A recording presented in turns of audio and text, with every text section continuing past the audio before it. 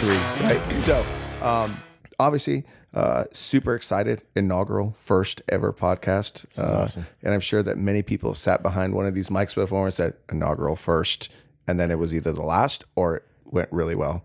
So I'm going to hope mine goes really well. We'll see. We'll see. I'm pretty lazy, so we'll see. Really, what the whole point of this podcast for me was connecting the dots between what I feel are 4 different aspects of like martial arts or combatives. You always hear people talk about like self-defense, right? And when we talk about self-defense, we think of one thing. Karate. Yeah. Karate, just a hard skilled martial art, right?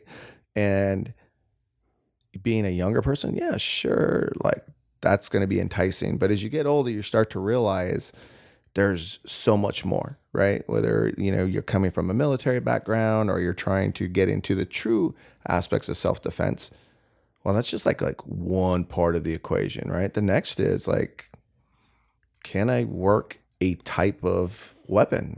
And for most people, that's either going to be a knife or that's going to be a gun. All right. So that's another aspect of to me, like what a combat athlete is. And then as injuries start to happen, then you start to go, okay, well, crap, there's more to this. Like, man, now I have to act like an athlete. Like I have to be like an athlete, whether I'm having to go through surgery or whether I'm having to, go through some type of rehab to get myself back on the mats, right? And those aren't things that are, again, not taken into the equation when you think about that. And then lastly, for me, I always go with the test, right? Like, how does this all really work? And for some people, they're having to test it on a daily basis, whether they're, first responders, of any sort, like your police, a medic, a firefighter. I mean, you think about what they're having to do on a day-to-day basis. I mean, they're having to implement portions of this, and we'll get back to that here in a minute, like when we get into the aspect of it, of the disconnects there, right? Sure. But also, you got your military guys that are, if they're downrange, they're having to do a lot of this. But for the rest of us, man, like we live in homes and we have day-to-day jobs, so we're not out in harm's way. And I'm like, how do I know at the end of the day if any of this is going to work? So in my head, I always push to my students competition, right? Like you need to compete. Like it takes you out of that norm. I'm like, well, jiu-jitsu's hard enough. Sure. Yeah, sure it does. But you're used to it now, right? Maybe day 1 through, well, maybe for some people ever, right? You walk into that gym and it's overwhelming. I've heard of guys having to talk themselves off the ledge, in the parking lot. But eventually, I mean, you're still going to walk through that door and it's still going to become a comfort zone. Why? Because eventually you just get used to rolling with your buddies. And you understand like the flow and the push, right? And in a tournament, there's chaos.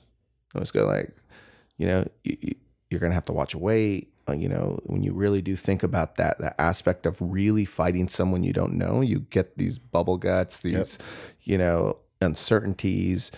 Did I train hard enough? Am I at this level? There's doubt, right? Sure. And at the end of the day, I'm going to have to step on the mat or the ring or the cage, wherever you decide to go. And then obviously I talk a lot more about jiu-jitsu because of that. But I think that is the closest most of us are going to get to understanding it. And so that is why I want the podcast, right? Like for me, the podcast is about bringing all aspects of combatives into play.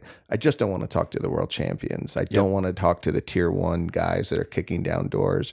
I want to talk to the people behind that stuff.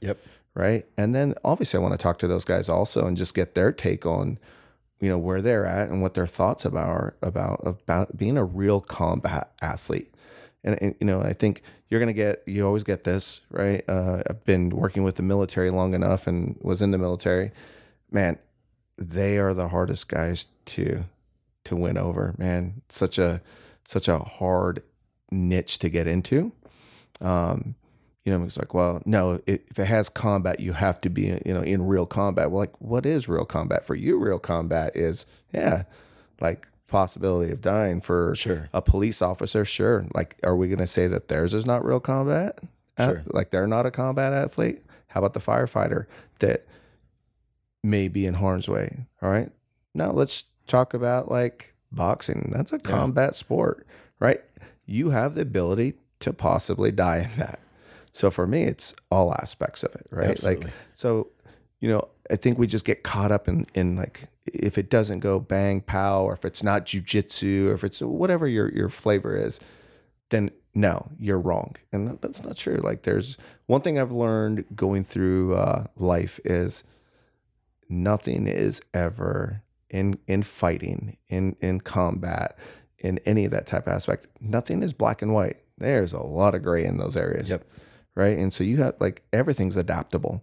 So, if you're not willing to step outside of your comfort zone and see that, and which we do see that, that's why I want to bring that into play, is we get people so fine focused in on one thing, right? That that's all that exists. And it's like, nope, that's not it. Like, I get guys all the time. It's like, hey, I'm a blue belt in jiu-jitsu.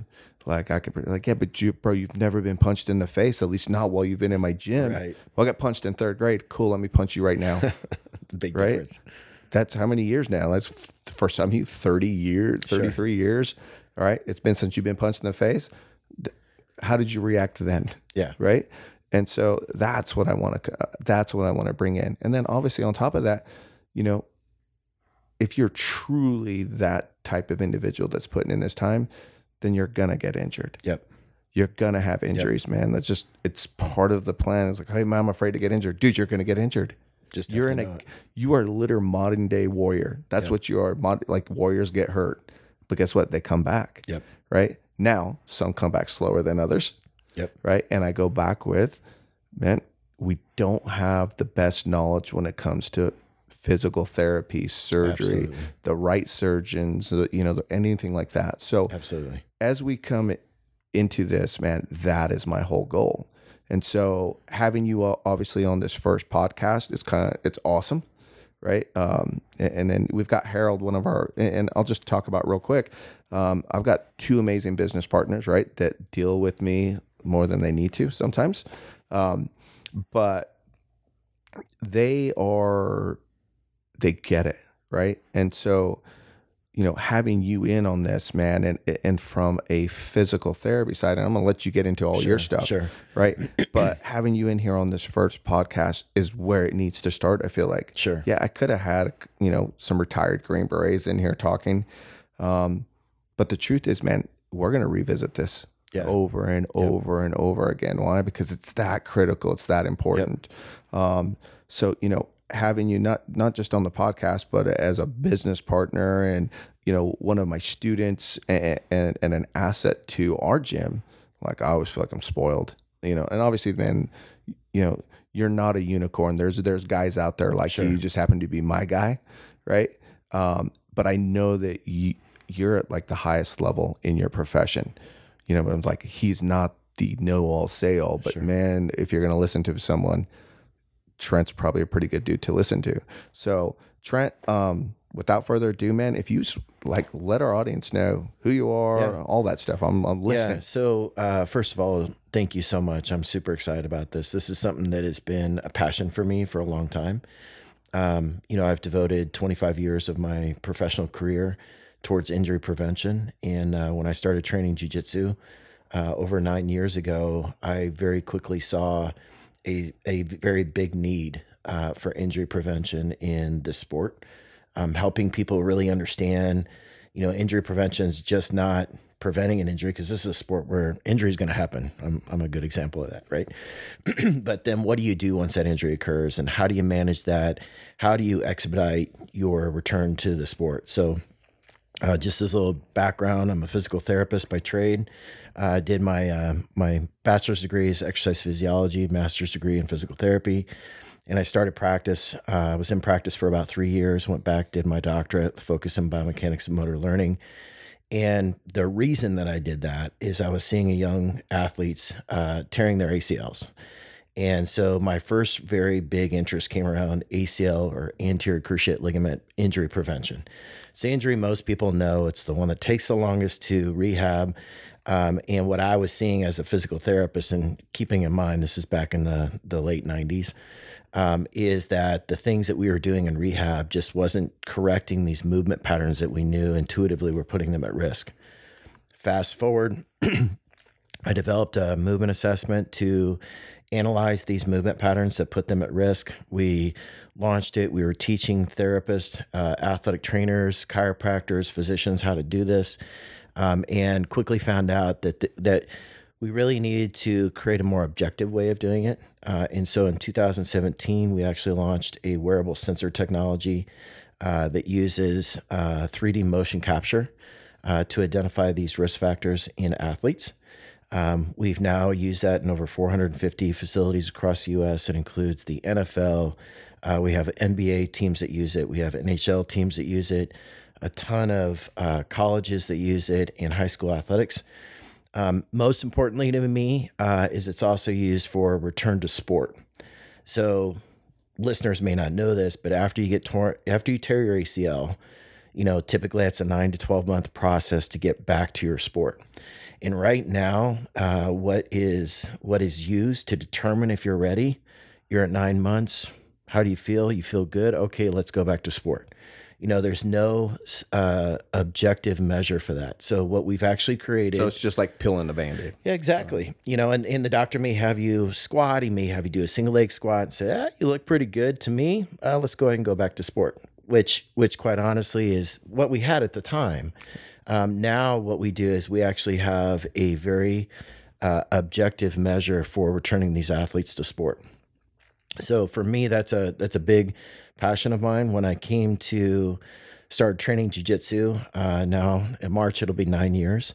And throughout that journey, it's just been amazing to me because what I've been able to do is really combine these two major passions of mine.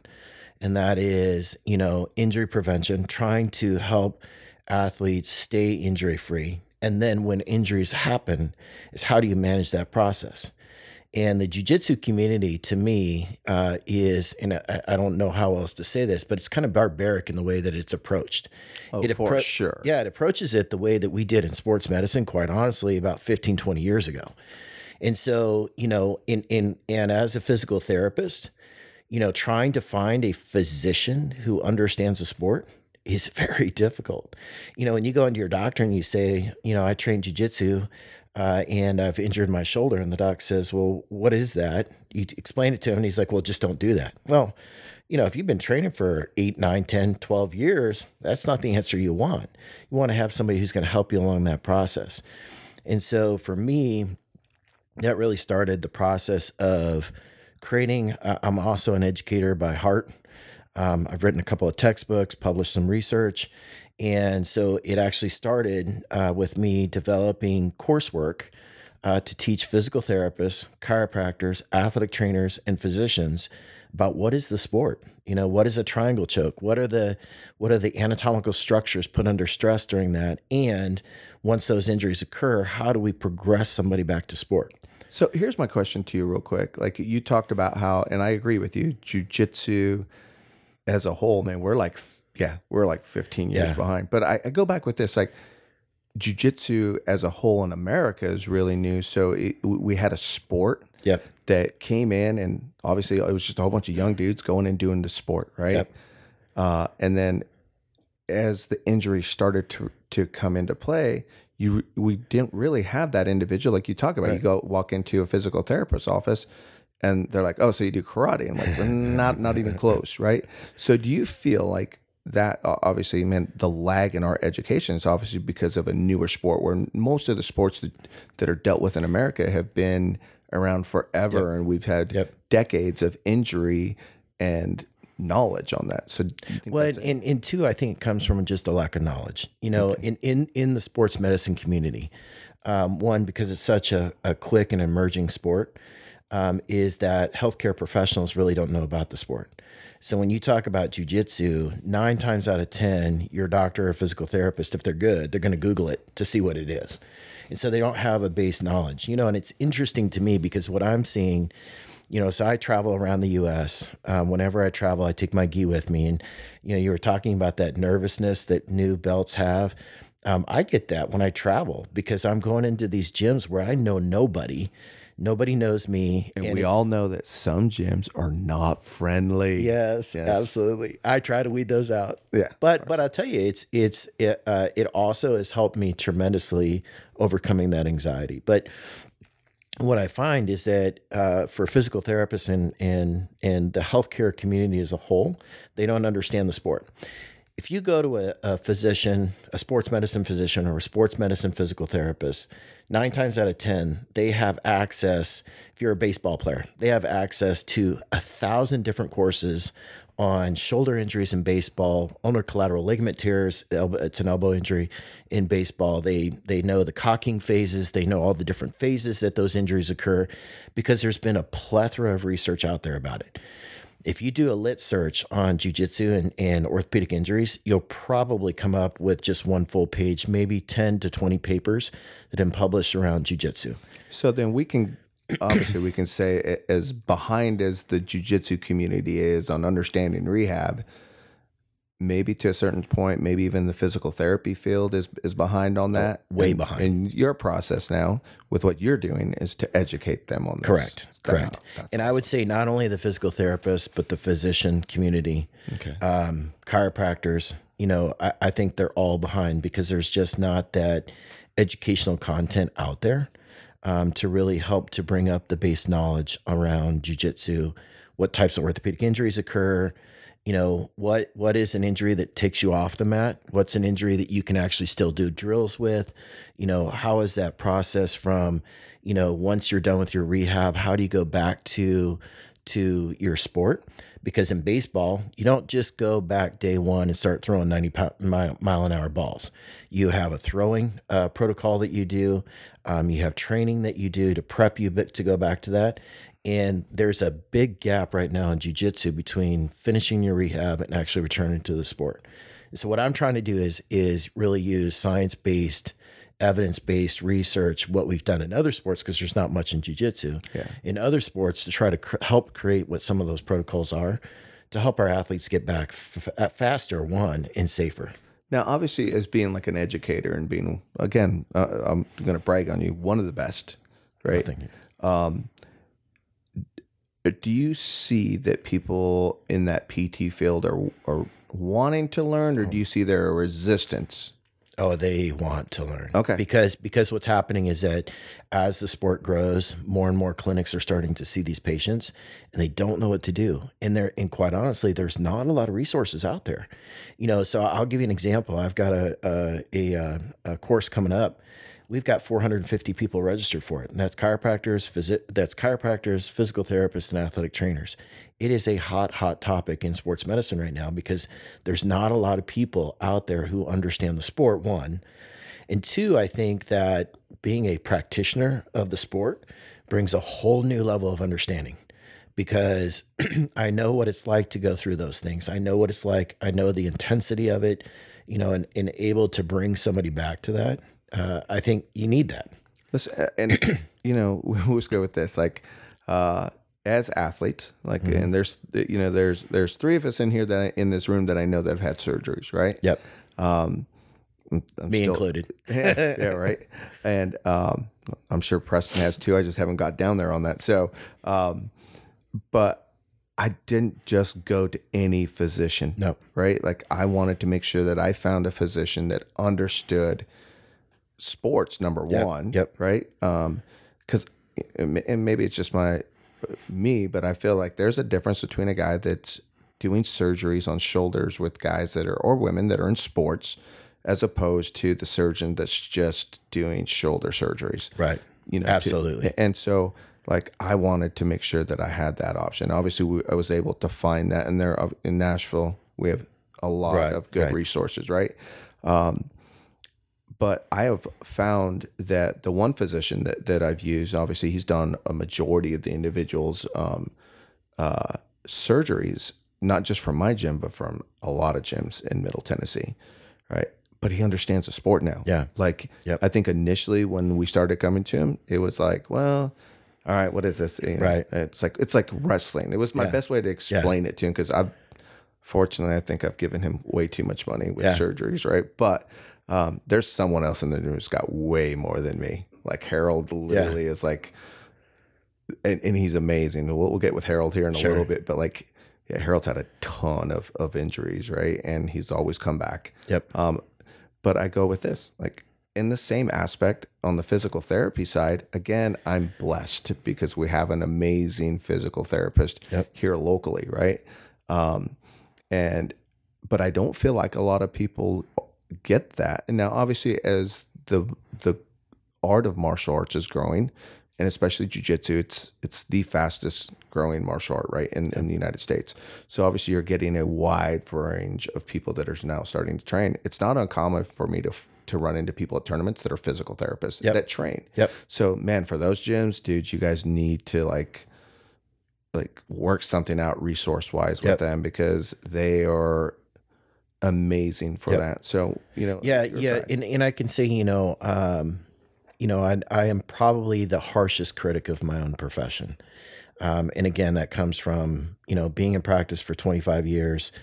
I'm a big person on research, pulling research. I do lit reviews at least once a month, looking at the current research. How does this apply to my clinical practice? And there's not a lot of PTs that do that. That being said, what I would tell gyms is that if you've got a sports trained physical therapist, there's some things you want to look for. You want to know the physical therapist that's, one, been in practice a while. Two is that they're a sports trained physical therapist.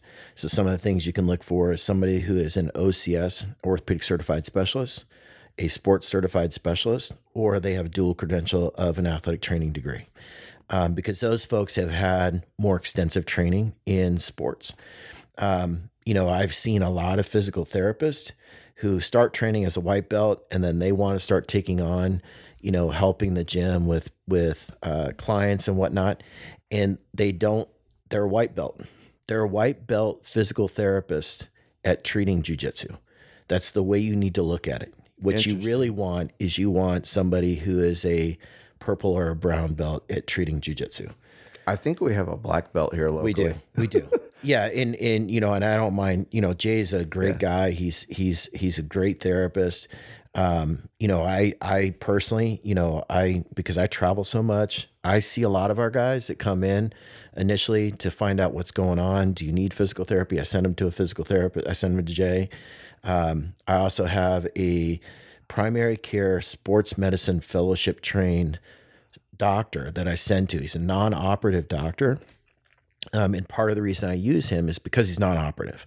And he is going to do the diagnostic process to see, is this something that really needs to be looked at by an orthopedic surgeon, or is this something that could be rehabbed? And what tells me a lot about this guy is he actually came to my house and trained with me for a couple of days just to get a better understanding of the sport, the positions that we get into, what's guard, what's, how do you pull guard, all the different things that he's been seeing in his office. He wanted to get a better knowledge with, came with a list of things, questions that he had that he wanted to learn. And that's the kind of docs that you want. Listen, and those guys exist out there. Yeah, Honestly. absolutely. Like in Nashville, I wouldn't even Absolutely. think that was even an option. So I know that's out there. I guess, like, again, it comes back to the education, like you're talking about, and the lack of it for the most part. I think maybe on both sides. And again, I go back with, we'll name Jay out there, right? Yeah. We'll definitely have Jay on the podcast just because, listen, my gym has been open almost going on 12 years now, right? Jay has been involved since day one. Yeah. And the funny thing is he's grown with us. Yeah. So that's why it's like I say he's a black belt. Yeah. As a physical therapist for jiu-jitsu. Yeah, absolutely. I mean, he literally has single-handedly pretty much done most of my guys and my girls in their rehab, right? And so, well, but I always feel like he's let me awesome. build off that too, because one of the things I see in the gym is I see those that go to Jay, and I've seen those who've not gone to Jay.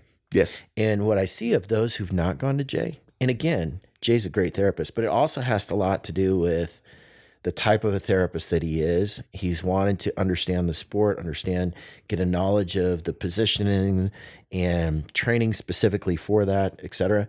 And then I've seen other folks in our gym who've seen a traditional physical therapist, and their success has just been awful.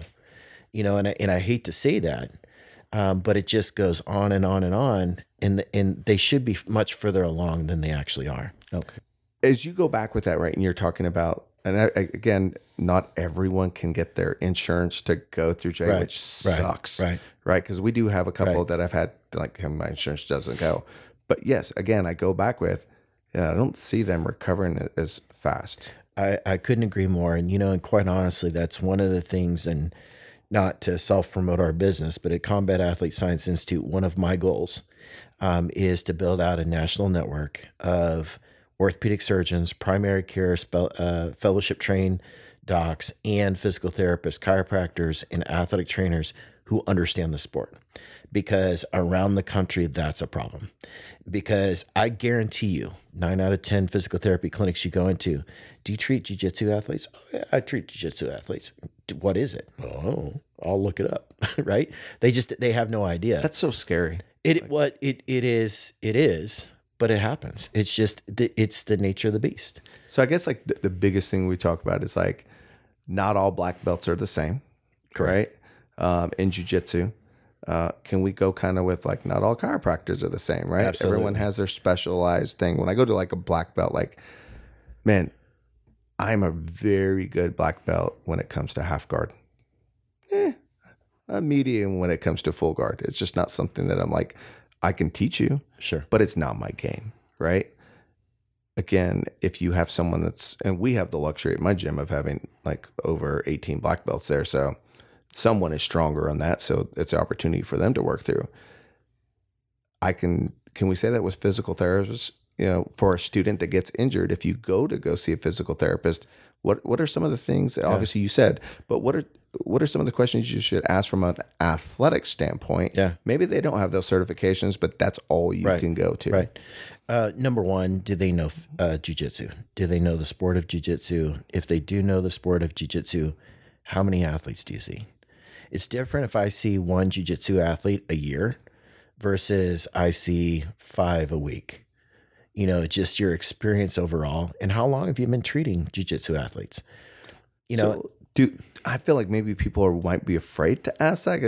Does it come off as being kind of like? Absolutely not. Okay. I will tell you, as a physical therapist, and again, I started practice back in 97, and probably around 99, 2000, I started having patients come in and interview me to come into my clinic, because we had a big clinic. It was a huge sports medicine clinic. We were very well known, but they wanted to come in before they started paying their copays, because this is in Phoenix, Arizona. Our copays were already higher than the rest of the country.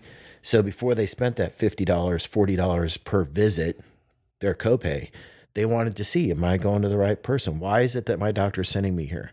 So it was not unusual. I mean, I actually used to have 30 minutes at the end of my schedule every day to allow patients to come in and interview us. Why do you want to come here? I guess I just come from an old school, like mindset, I guess, where I was raised, where you don't question an authoritative figure. So it's like, all right, you want me to go to you? You are supposed to be an expert. So if you want me to do squats, I may think it's silly, but if you're telling me to do it, I guess I'm going to do it. And sometimes we kind of know that maybe that's not the right answer right away. No, and I would say, if there is one thing I can encourage people to do, it's be active in your healthcare. And as a parent, I'm very active in my kids' healthcare. We think about that as a parent. We think about that. We think about asking more questions, but yet when it comes to us, we don't ask those questions. Well, why not? Because our health is just as important. And so, I strongly encourage patients to, make a list of your questions. Make sure your questions are answered. And if they're not willing to do it, then it's you probably time definitely don't want to be there, because when surgery happens, if surgery happens and you have a problem, that same attitude is going to persist. You know what I mean? They're going to be less likely to answer your questions. They're going to be less available, et cetera. So a question for you, like, obviously I thought we were going to go one way with this, and Sure. we're definitely shifting another way. Sure. That's pretty amazing. So I'm good with it. As you talked about earlier, like, you have an individual that you go send your people to make sure like he's non-surgical. Yep. Like, is there a way for us to fix this without going there? And obviously that's ideal. Yep. But I just feel like that's not always a option that's given to you. It's like, all right, you've got a torn. This is torn. You need to go Yep. straight to surgery. Yep. And maybe that's not always the case. That is not always the case. And I'll tell you, part of that comes from my professional development. I practiced for a number of years in Phoenix, Arizona, and then I got recruited to Nashville, Tennessee, and then to Birmingham, Alabama. And when I was in Birmingham, I worked with Dr. Andrews' group, and I really got to see. And for those of the listeners who don't know who James Andrews is in the world of sports medicine, he is probably the top dog when it comes to sports medicine. And just seeing how that practice ran, and seeing the processes that were in place, both from an athletic training perspective, once they got into the physician, how that was managed through that process, makes all the world of difference of the outcome at the end. And the other thing that Dr. Andrews would always say is, I'm a surgeon, I can do good surgery, but at the end of the day, it's the rehab that really counts. And he says that all the time. And so number one is they had primary care, sports medicine, fellowship trained primary care doctors who were the front line. If you were an athlete, and unless you had a ruptured ACL that was diagnosed on the sideline, if you were an athlete and you were complaining of an injury, you would first go to the primary care docs. They would screen that out. Is this something that can just have rehab? Is this something that we can do, an injection on, PRP, something like that? Or is it something that needs to see an orthopedic surgeon? And then you would go to the orthopedic surgeon. What it did for the practice is it actually made the orthopedic surgeons much more efficient because they were only seeing surgical cases. So then they could just see you, see what's going on, and diagnose it, and then schedule you for surgery. They didn't have to weed through those that didn't need surgery. And so from a process standpoint for the patient, it made it a lot better. And it prevented you always, and Dr. Andrews would always say this, you always want to go the conservative route. If you can go the conservative route, go the conservative route. Now, how common is that though? Or is he like a pace setter? Like he's totally a pace setter. Okay, I was like, man, I just feel like I've not heard of that. And what you see, what you see is, they have a fellowship that they do in the Andrews Institute. They have a fellowship that they do. And what you're starting to see is that more and more of your larger, really well-known sports medicine institutes are doing that. So some of the really well-known ones are obviously Andrews. You have the Hospital for Special Surgeries. You have Rush Orthopedics in Chicago, Stedman Hawkins in Colorado. You've got Curlin Job in California. All of them have a very similar process. So that's like all D1, like that's a D1 protocol for the most part. That's professional athlete protocol. Okay. That's applied to everybody. And that's where I feel like our disconnect comes from, right? Absolutely. It's like, all right, you have D1 professional that pay lots of money to have these kids playing the game, even at a college level. All right. We won't even get into whether they get paid or not. It doesn't matter.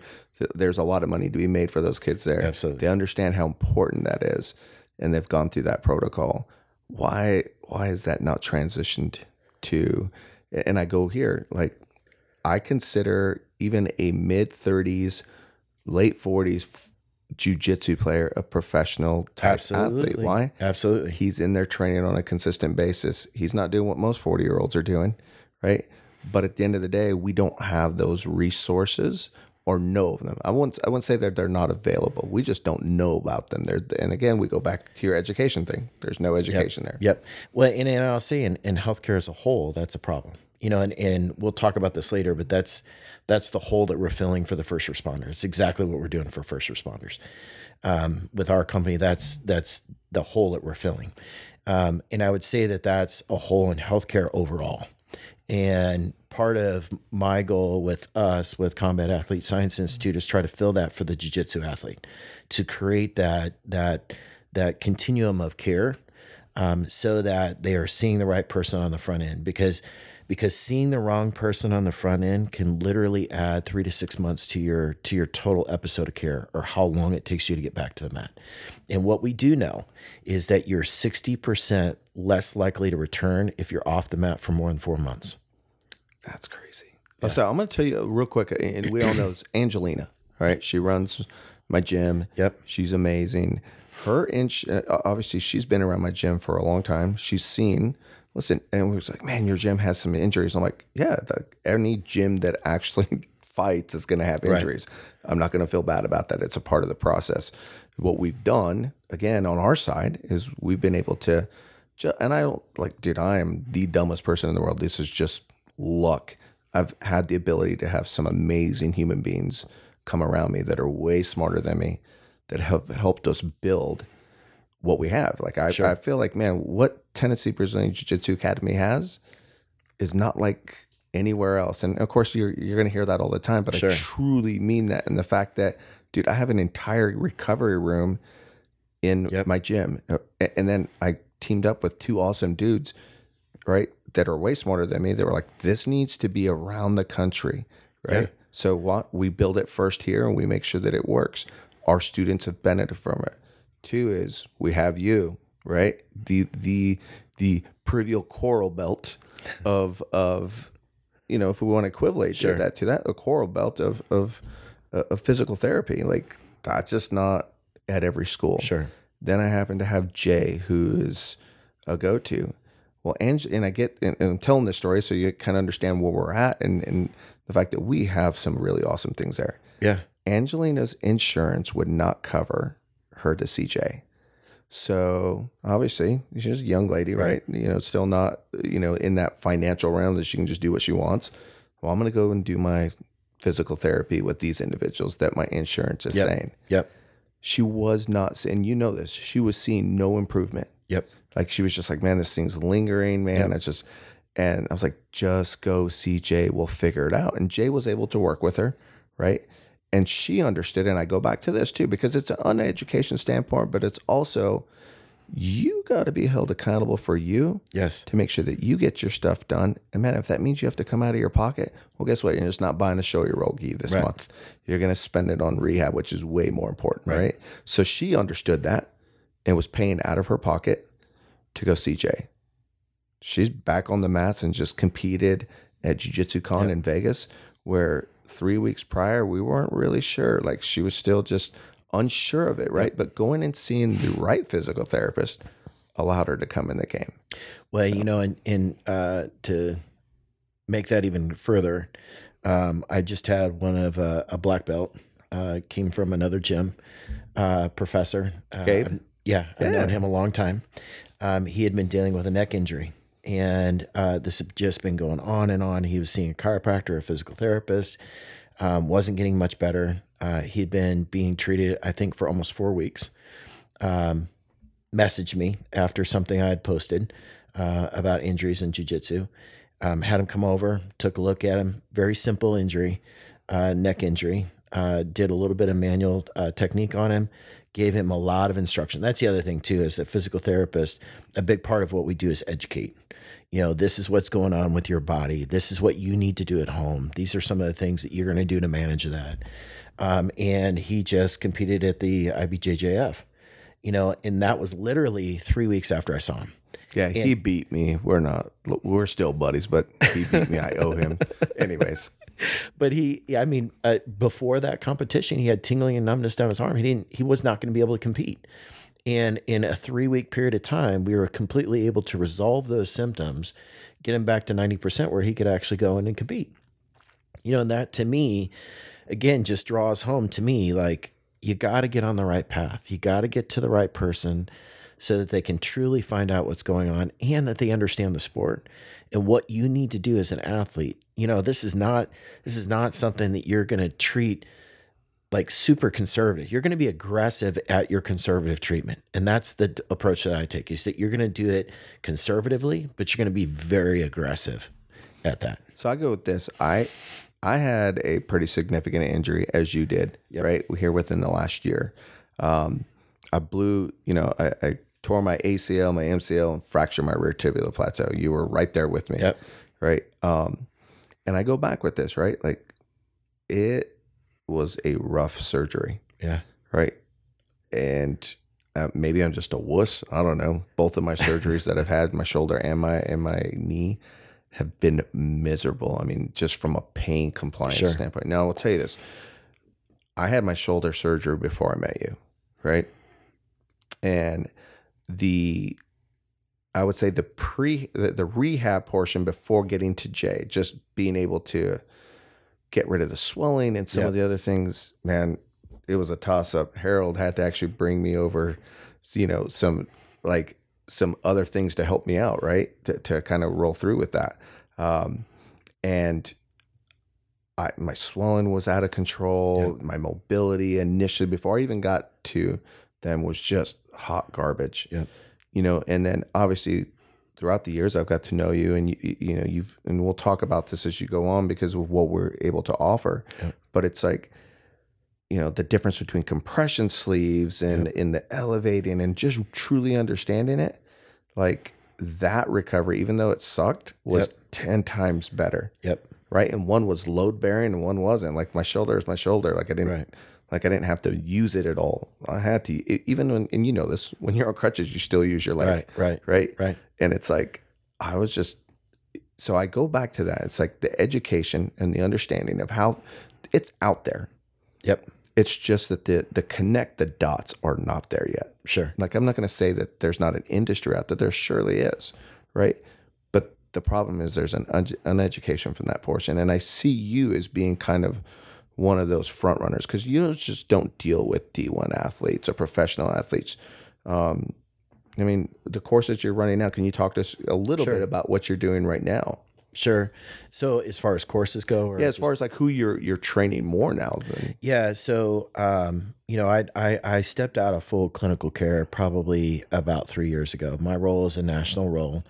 Prior to taking this role, I was in a national role for Select Medical, which is the largest PT provider in the country with over 1,800 facilities. We had a ton of sports, ton of pro contracts, college contracts, and I was kind of over our sports medicine innovation. In July of last year, I took a role with a company called Rebound. And what we do there is we provide care for first responders, so our police officers and our firefighters. And as I alluded to earlier, we basically apply that sports medicine principle to first responders. If you watch a football game and somebody goes down, they literally pretty much know what that has happened to that athlete prior to him going back to the tunnel. An orthopedic surgeons evaluate him, and athletic trainers evaluate him. When they go back in the tunnel, they're typically going to get an MRI, they're going to get some x-rays, things like that. Within 24 hours, they have what is called a definitive diagnosis. They know what's wrong with that athlete. If he needs surgery, he's already being scheduled for surgery. For our first responders, that process can typically take about 3 months. So, because typically what happens is with workers' comp, they end up going to, an Occ-Med clinic. They manage it conservatively. Here's some medication. Come back and see me in a couple of weeks. Let me know how it's going. By the time they actually get to an orthopedic surgeon, a qualified orthopedic surgeon for what their diagnosis is, and get a definitive diagnosis, that can sometimes be 3 months. That adds on months and months of surgery, rehab, etc. The problem is that the longer it takes for you to actually get your problem treated, the longer the rehab process is going to take. Especially if you're a knee injury, because you're still walking, you're still re-injuring it every single day that you walk around. So it just makes it worse. So for our first responders, we've actually cut off about 3.5 months off of their total episode of care. We get a definitive diagnosis within 72 hours. We have a hotline they call. So first responder goes down, firefighter, police officer, we're available 24/7, 365. They call our hotline. They get a certified athletic trainer who's comes from professional sports or Division I athletics. They triage that just like they would on the field. What's going on? They find out like what's going on. Is this a neck issue or is this a shoulder issue? If it's a neck issue or a shoulder issue, we get you into the appropriate orthopedic surgeon right away. Get you into that doctor in 24 hours. Our criteria is that we have a definitive diagnosis in 72 hours. So that first responder is getting that definitive diagnosis in 72 hours. If they need surgery, they're scheduled within 24 to 48 hours. What that does is it significantly reduces the time that they're off. They love what they do. We want them back on the field. And the difference between a first responder and an athlete is that an athlete can go back to the game at 75 to 80%, And that's going to be okay because maybe they missed a tackle. But a first responder, that can be life and death. Maybe that's being shot, or maybe that's falling through on a fire, right? So we have to have them back at a much higher level. So we only sign up with the top orthopedic surgeons, the top physical therapists. We vet who all those providers are because we have a network. Because all of our folks come from professional or collegiate sports, we already have that. It's a close knit network. And so, our firefighters and our police officers are always like, well, why would the doc who treats the pro team locally, why would they want to see me? Like, why wouldn't they? Yeah. Matter of fact, don't be surprised if they ask you for a hat or a shirt and have you sign it so they can post it up in there just like they do with their jerseys, because that happens. And most of our doctors, most of our physical therapists, they want to give that back to the community. And especially now, keeping in mind the time that I started this was right at the crux of COVID and Black Lives Matter. And so we just found that a lot of folks really want to give back to these people because they see how important they are for all of our lives, right? Yeah. And being able to expedite their care back onto the field, so to speak, is even that much more important. So definitely, like I can get into like my frustrations with the police department and other departments that are literally. We'll get to that in another thing. But the fact that you have some departments now that are opening their eyes and going, okay, well, like, listen, we need our guys back. Right. And the longer that we prolong that, the worse it gets. So are these police departments, like head departments, that are coming to you guys and going, hey, come help us? Yep. So it's funny. We do no advertising. All of ours has been word of mouth. We have over 250 municipalities across the country that we work with, which equates to about 70,000 lives. Are any here in Tennessee?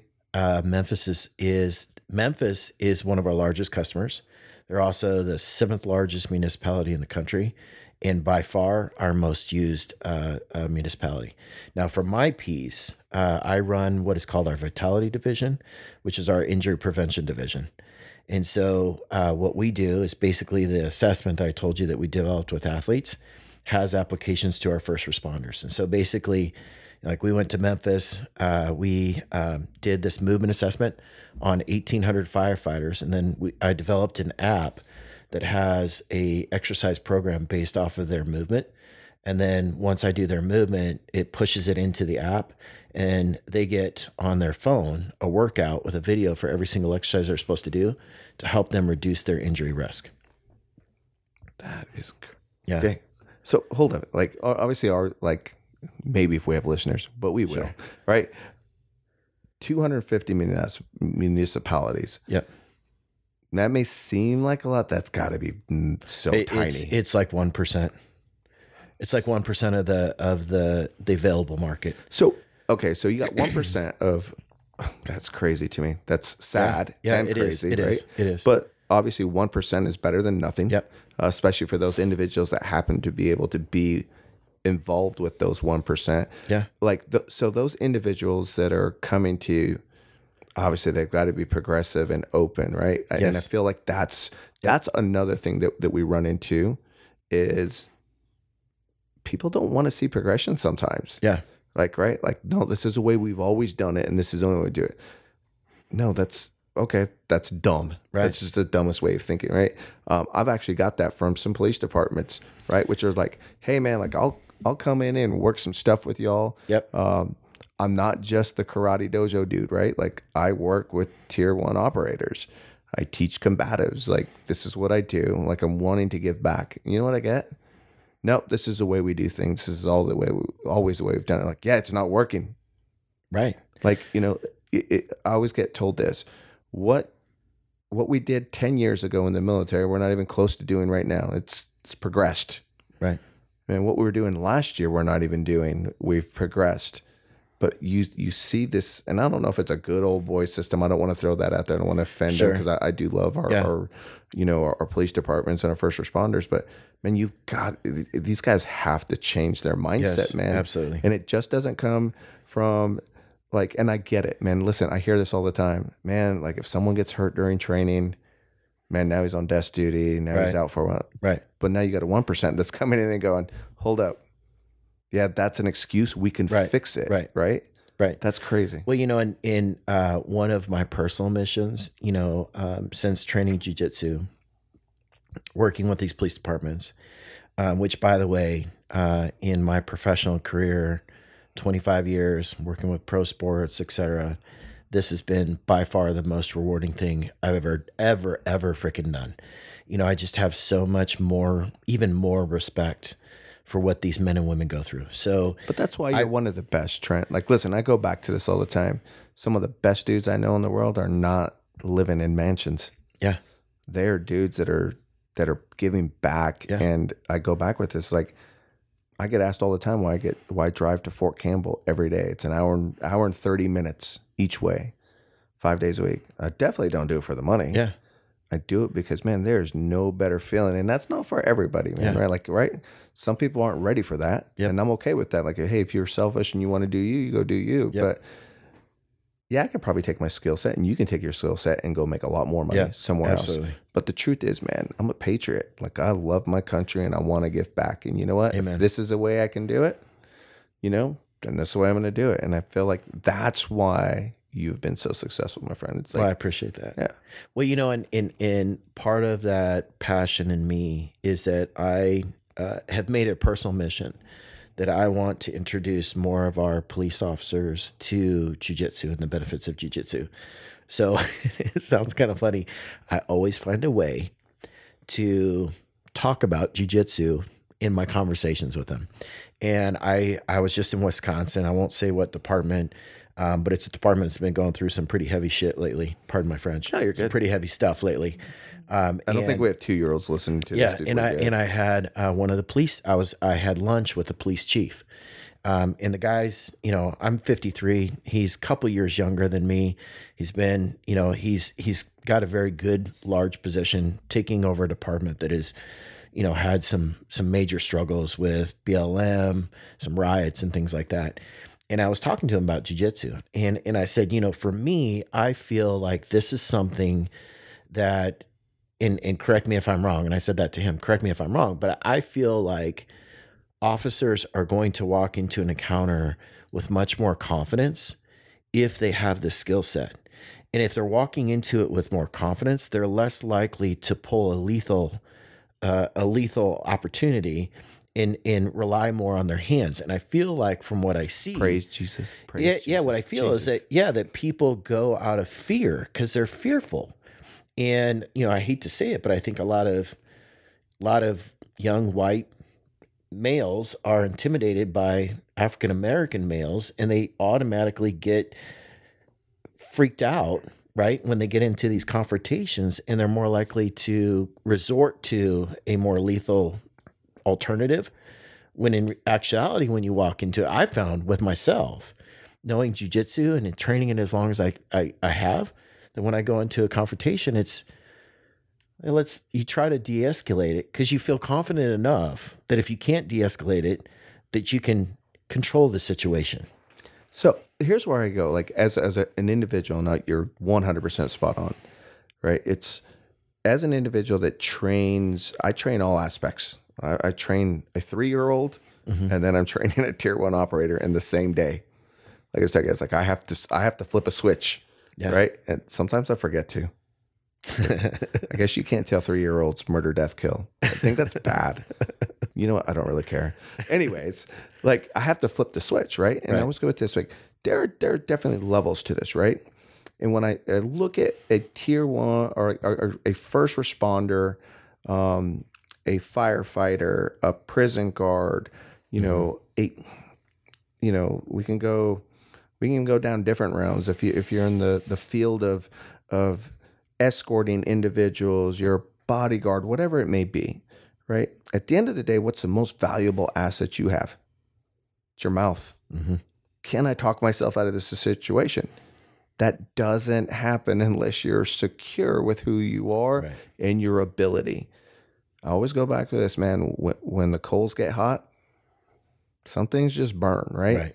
And if I don't know like what I'm doing, man, I'm lighting that flame way too fast. Yeah. Right. And I'm putting myself in a weird position. But one, I'm putting myself in a weird position that's detrimental to my department, detrimental to my family, Right. more importantly, detrimental to myself because I don't have anything to back up on that. You know, like I go with a police officer, man, I get it. We don't train because our department doesn't want us to. Cool. Well, they don't control you 24 hours a day. Right. Go out and get your own training, right? But I go back to this, right? Like, why I was like, why jujitsu? Why jujitsu? And I get back with this. In jujitsu, you're going to learn some basic self-defense. Self-defense. Like, how do I protect myself from strikes coming in, right? As a first responder, like your first training shouldn't be jab, cross, hook. Right. Because that's what you're going to pull. And that just doesn't look good anywhere. It doesn't look good for you. It doesn't look good for the department. It doesn't look good for the individual that gets hit. When we talk about jujitsu, man, it's where 90% of street altercations in that scenario go down, right? Like if I'm a police officer, man, we're not slapping hands and putting on boxing gloves and boxing each other. Right. You're going to be trying to go after my weapon, and I'm going to have to try to stop you from doing that, right? Man, jiu-jitsu is pretty good at that. Like if I'm striking, I'm giving you opportunities to work. We can all agree that in the UFC, man, people get lucky and knock out some amazing human beings. You never hear anyone getting lucky pulling off an armbar. Oh man, I don't know how I pulled off that armbar. It just happened. But you can hear guys go like, I don't know, I closed my eyes and threw an overhand. It connected. Yes, I was getting smashed. Sure. Right. So I go back to jiu-jitsu is kind of an equalizer, right? But again, you know, when we go back to this, it's like, why aren't they doing this? What, like, where it's a machismo thing. Right. Right. No one, and especially I think like the military, first responders, those guys, there's a little chip that they have to get past. As you get older, FYI guys, as you get older, you'll get over that chip. Trust me, every dude in this room has had that chip on their shoulder. But we're going to tell you the same thing that was told to us. Yeah, I got you, boss. Just go sit down, old man. Right. Eventually you're going to come back and be like, damn, he was actually kind of smart. Right. I've had those moments happen in my life. I'm like, why didn't I listen to that dude? That was why? Because we have to live through our own decisions, right? And our own consequences to become who we are. But I go back with, you have to get over the machismo thing. 90% of individuals that have walked into, I would say it's probably higher than that. Probably shouldn't go with percentages. But most guys that train jiu-jitsu, their ego is like almost nothing. Yeah, for some guys in this, like, my guy's got an ego. Well, not compared to the average dude that thinks he can fight. Right, this guy's at least smart enough to know, like, yeah, if this situation goes south, like this could be bad. Maybe I should just walk myself out of it. Right, that's the lesson that needs to be learned. But it's hard to get to that lesson. You have to let your ego go. Well, you know, and it's funny because I was just recently again with one of our departments, and I took some of the SWAT guys, which you talk about. You know, machismo. Those guys have some machismo, and they're all younger than me, bigger than me. And we went and trained jiu-jitsu at one of the local gyms there. I set it up for them. And they were just surprised at, you know, here I'm a big hulking guy. And, you know, you just kind of played with me. And I'm like, you know, that's the beauty of the sport is that, you know, it teaches you that you don't have to have, and I know I get a lot of grief because people say I'm always using strength, but you don't have to use strength. That if you use technique, you can actually control a much bigger individual, and it really does not take you that much energy to do it. You just need to tell them your technique's stronger than theirs. That's all it is. Jerks. Right. No, I get it. So I mean, I kind of went off a little bit on like that jiu-jitsu portion, but your ability, I think, I mean, you're touching a lot of things, right? With what you're doing with rebound. It's like you're coming in and you're dealing with first responders. Number one, 1%, like 250 municipalities sounds amazing, but that's so small, right? But you do have that 1% that you're able to go through. Memphis, thank you for being the leader in Tennessee. Hopefully Nashville steps up, Spring Hill, a lot of these other smaller places. Like, listen, we love our first responders. We love our military, right? But one, I think there's three things to this equation, right? You have to have a department that's willing to be progressive and understand, injuries are going to happen. They happen all the time. But if we're just letting our guys sit and not get seen by the best in the business, that's silliness. right? That's just crazy. Two is the individual. You have to be able to want to be able to take care of yourself, right? Like you got to be able to go out and seek other things, Yep. right? But third, like, and this is the key element that's missing, and I go back to it, we are not giving them the proper training Yep. to defend themselves correctly. So who are we failing, right? We're failing not just that officer, but we're failing their families. In a community. And a community. I don't even think about that. Yeah. So, for you to be able to come in again and dealing with Memphis, going out there, and I'm just using Memphis just because it's there, but you've got a department that cares about these guys. Now, what are you seeing on the other side? Because obviously we're talking about 1% of a group that's coming in and going, hey, we want our officers to have better medical thing. Yeah. Obviously, with that comes what? You have to be like, you have to hold yourself accountable to maybe exercising more and going out.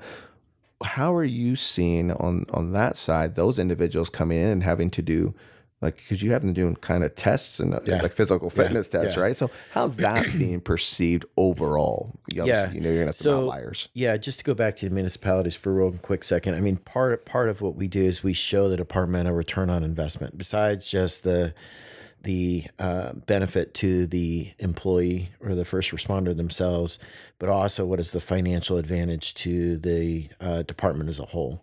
So we actually show our departments what that return on investment is. And it equates to, for some of our departments, millions of dollars of savings. For the individuals, it's funny because, again, we did 1,800 firefighters in Memphis.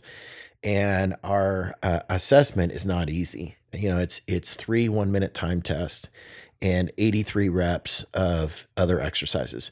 So we do like squats, single leg squat, a hop plant, all these different movements. All of which I failed already. Yeah. So, and I go into these, these firefighters and I'm telling them what they're going to be doing. And I get 1 of 2 responses. You get the athletic guys going to be like, oh, this is easy.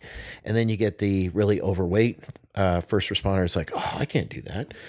And then when we're done with the test, I get 2 responses. The fit guy is like, holy crap, that was a lot harder than I thought it was going to be.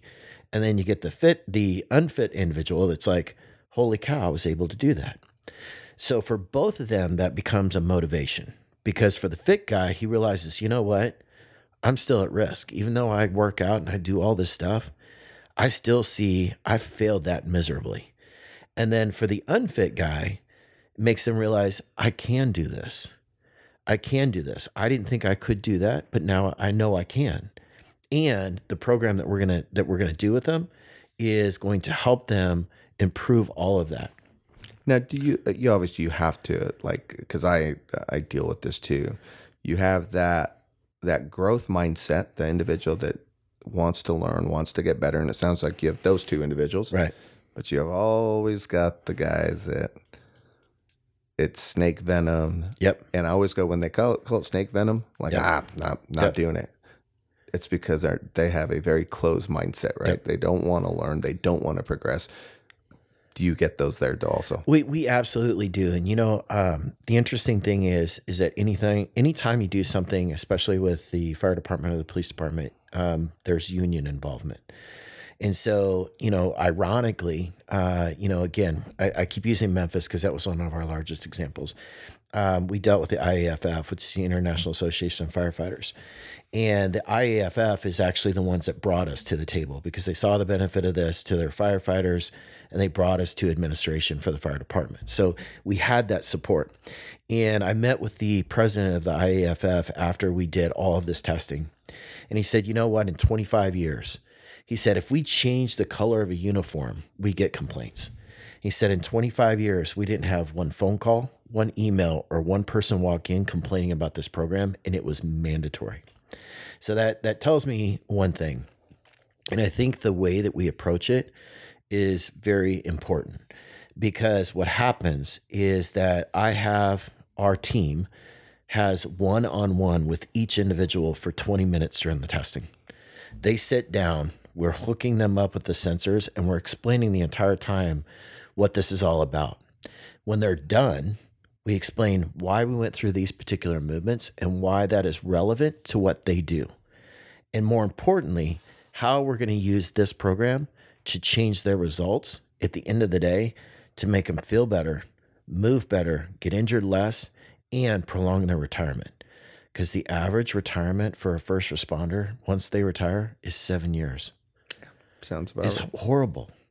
So, we want to make it so that they can squat down and pick up their grandkids, so that they can still play the things that they want to do. They can still do the things that they want to do. But it goes back to personal responsibility. At the end of the day, whether it's jujitsu or being a first responder, if you want to be treated like a pro athlete, you got to prepare your body for that. And I'll tell you, that's from the jujitsu side. That's one thing that I'm constantly talking to people about. Like, you can't just do jujitsu. Dude, you're 50 years old. You cannot just do jujitsu. You got to prepare your body for that. Because if that's all you do, you're going to tear it down. You got to do stuff outside of that. You got to do your cardio. You got to get your nutrition right. You got to hydrate yourself. You got to do some kind of weightlifting. Yes, absolutely. And that has been such a faux pas for so long in jiu-jitsu. Oh, you can't be a weightlifter. I'm not saying you're going to be a power lifter or I knew where you're going. I'm not saying you're going to be a power lifter or doing max benches or things like that, but you have got to do an exercise program that's going to prepare your body for it. Well, so I go back to this, right? So dude, this is awesome. I always go back with that. Like, guys are like, hey, I didn't lift for a while, man, just because I was recouping from injuries.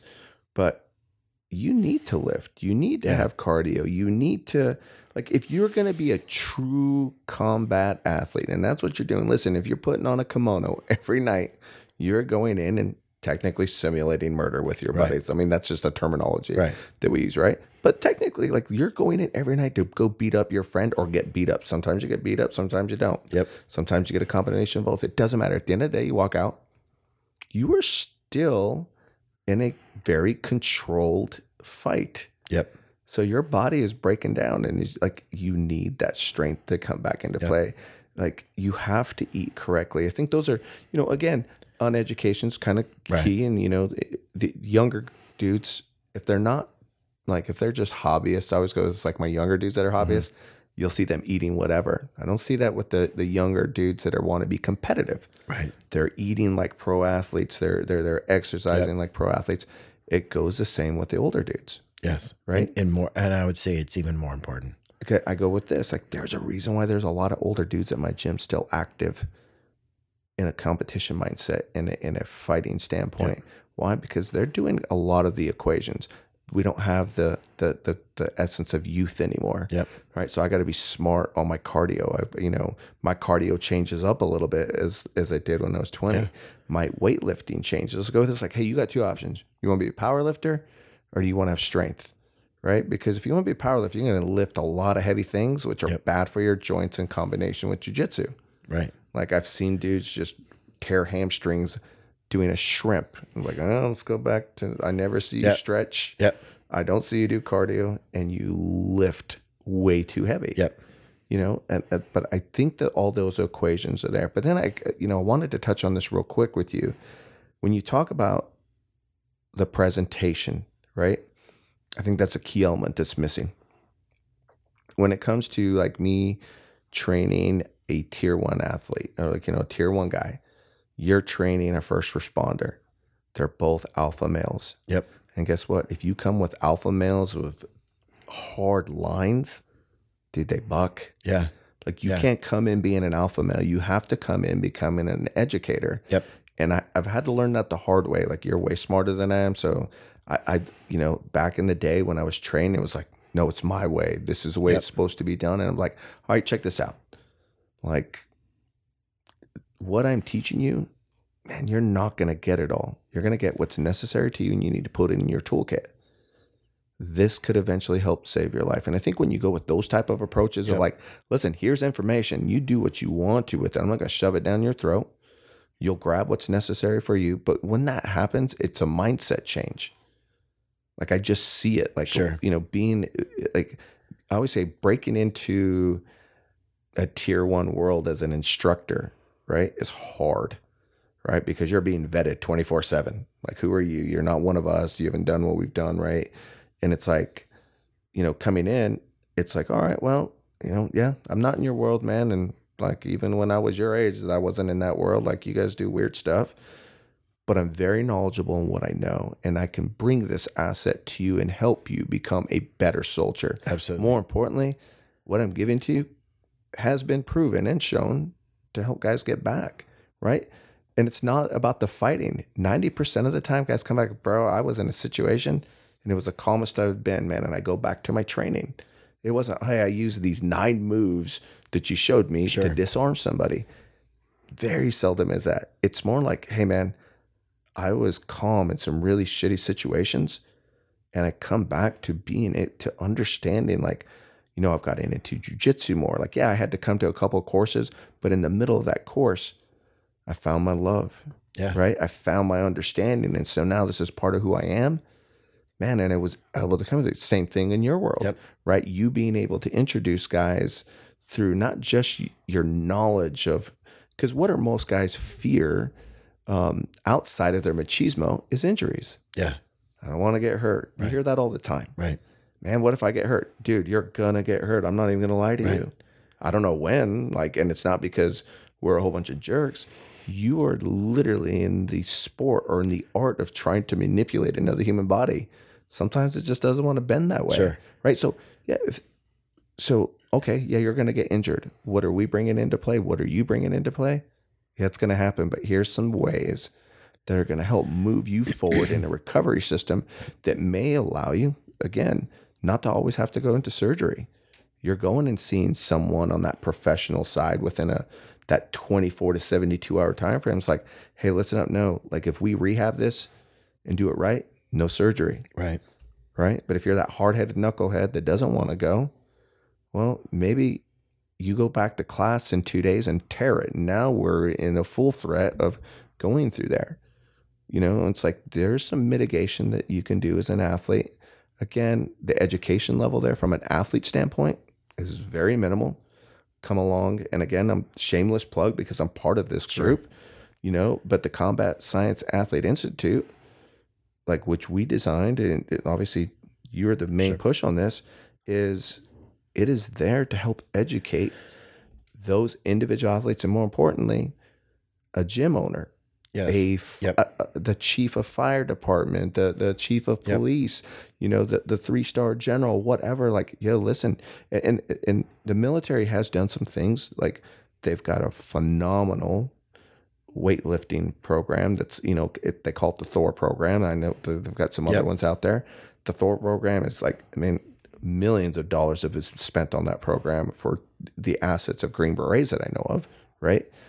They've got guys writing personal programs for them. And then the rehab area is huge. Why? Because tier 1 operators get hurt. Right. There's some significant injuries. I've seen some dudes come back just totally blown up, and within a year to 2 years are back on the mats rolling. Right? That just doesn't happen. Obviously that just doesn't happen overnight. That's all people playing a role to get that person on the mat. When I see someone on a mat from an injury, back rolling, yeah, man, it's a lot him, but it's a lot the people around him that allowed him to get there. Like, you can't forget those individuals. Like, yeah, he had to have the push, and he had to have it's in the Spanish word, the ganas, right? Yeah. I had to have that intensity to get there. But without the proper individuals helping him with the rehab and the sport, like the physical therapy, the weightlifting, if all those aren't on play, that guy's not back on the mats. Like Trent Nessler, who wasn't supposed to be on the mats for 6 to 9 months? Yeah. Where were we at, Trent? At 7.5 months. So, and it's interesting because again, having been in this for 25 years, I always knew the science behind it. I always knew the research behind it. I always knew that these were the things I was promoting to my patients and my athletes. But after my injury, it was an eye-opening experience for me. So I had posterior root tear, medial meniscus from the posterior to the anterior aspect. I had tore my MCL, tore my posterior lateral corner, and I had what's called an OCD or osteochondral defect on my femoral condyle, all which are alone major injuries. It's a non-weight-bearing injury for 8 weeks after surgery. On top of that, I had a displaced fracture, a hamate in my hand. which I self-reduced myself after it happened. And then I had surgery. And then a week after surgery from work, I traveled somewhere, was walking through an airport in a large airport on crutches, and crushed my radial nerve in my armpit, and resulted in 90% strength loss in my right arm overnight, which usually that takes about 3 months to get that fully back. And I was in a dark place right after all that. And I'm like, oh my God, I'm going to be out of jiu-jitsu for a year. Right? Isn't that crazy? That's where our mind goes. Right. Not like I may not be able to do like Right. like Monday miss. Like Right. I'm all about I'm out jiu-jitsu yeah. for a year. Yeah. Yeah. Exactly. I know Harold's in here, and I know that I like injuries. That's the first thing that comes to anybody that's, I call it a jiu-jitsu junkie. Yeah. Right. As soon as an injury happens, like, yo, I'm going to be out of jiu-jitsu for like 8 months. Yeah. I was like, no, like you're not going to be able to work. You're going to have someone else taking care of you. There's a lot more to this. Right. So, so what I did is I made a conscious effort to apply all of the things that I knew helped. So, we use Normatec. That's part of our recovery room. I used the Normatec systems. I was using blood flow restriction training, which we can talk about later. I was super strict on my diet, which most people don't realize the impact that has, especially after surgery. I was super strict on my hydration, and I was super strict on my cardio. And I did all of those things. I was able to get back on the mat at about 3.5 months, still doing a lot of, low level stuff on the mats. And at 6 months, I've been completely at 110%. And, I'm 7.5 months now, where I shouldn't be returning. I shouldn't have returned between 6 and 9 months. But I'm I turned 53. Listen, man, in January. Yeah, like as we're getting older, dude, I'm okay with saying my age. Want to know why? Yeah. Because I don't know a lot. Like in your case, like I'm not as old as you. I'm right there. Yeah. But how many 53-year-old dudes do you know? I don't know a lot of 50-year-old dudes that are built like you, Trent, and that can still roll. And I'll go with this at a high level. What's high level, Ray? That's high level for him is, man, he's not out there just checking the box. Yeah. He's fighting and winning and working hard. Like that, again, that comes back to youth. Yep. Right? Like he's 53. There's no way he's training high level. What's your definition of high level? I know a lot of 23-year-olds that don't train high level. Right. This individual is 53. He's looks amazing. No homo intended there, homie. And I don't mean that in a horrible way. I'm just saying, like, you're my business partner. But you're built. You eat healthy. You stretch. You obviously rehab correctly. Right. You train with purpose. Like that's high level. Right. So tell me what a professional athlete's doing. All those. Right. Exactly. Right. So how is that not high level? Right. And I go back with that. So when someone tells me like, dude, I train high level. All right, well, what's your high level? Man, I train 9 times a week. Okay, what's your nutrition? Well, McDonald's. You're not high level. Right. Sorry. You're not high level. Right. Man, what are you doing during injuries? I just wing it. Dude, we're past that era. Right. Jiu-jitsu has been way past the era of let's just wing it. Right? If you're doing it, then you're just being stupid. Yep. Okay, like, hey, man, I heard someone pop my knee. Okay, cool. Go see the doctor. Right. No, I think I'm just going to roll it out. Like, no, idiot. And you bring a good point. What I always tell people is that instead of being reactionary, okay, injury happened, I'm just going to wing it. I'm going to go until I can't go no more, versus proactive. I always tell people the more proactive you are, the less likely you are to spend more time off the mats. So if you feel that pop in your knee and it swells up, you need to do something about it. Whether that's ice, anti-inflammatory, or you see somebody for it, you need to be proactive on that. The faster an injury is seen, the faster your recovery is. So I know we're jumping around, but all you jiu-jitsu guys, right? Again, coming from individuals that are a little bit older and did the dumb stuff, right? Just because we didn't know any better. Like, again, just because we did it 20 years ago doesn't mean it needs to be that way again. Right. And I go back with that whole closed mentality.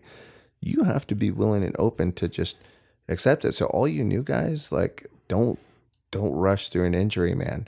Like 1 day off the mat and guess what? A copay, that's an okay thing, man. Like lay off the 9 gis that you just bought in a year. Put some of that towards rehab stuff, Like we get that all the time. Yeah. I don't know, man, that's kind of expensive. Bro, I just saw you buy like 2 new Yeah. gis. It's not expensive. Your priorities are different. Right. Like listen, and I obviously buy a lot of dumb stuff, but I will never say that anything rehab I've ever bought was dumb. I bought a lot of dumb shoes, a lot of dumb guns, but I can honestly say, well, I've never bought a dumb gun. Why did I just say that? Someone kicked me in the balls. I've never bought a dumb gun. Anyways, by the way, but I go back with like this younger generation, I mean, you can't work through it, right? And if you do, and you're stupid and you're not going to listen to us, like most young people don't, including us at some point, Yep. right?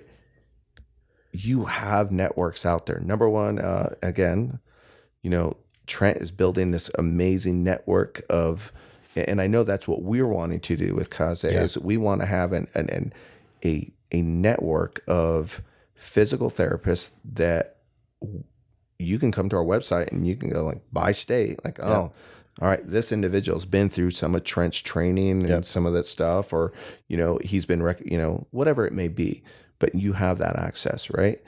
We're just not in an era anymore that you need to work through an injury or be stupid.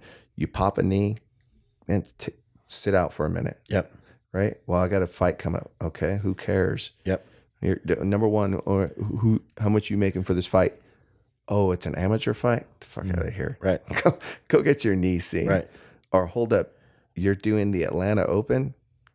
Again, get the fuck out of here. Right. Go see. Let's go get you fixed so that we can get you ready for the Worlds. Or, hey, we don't need this amateur fight. Let's take a rest, man, and 6 months, let's pick it up. Like, what are you going to learn off that? That you can fight injured? Like, you're always going to fight hurt. Right.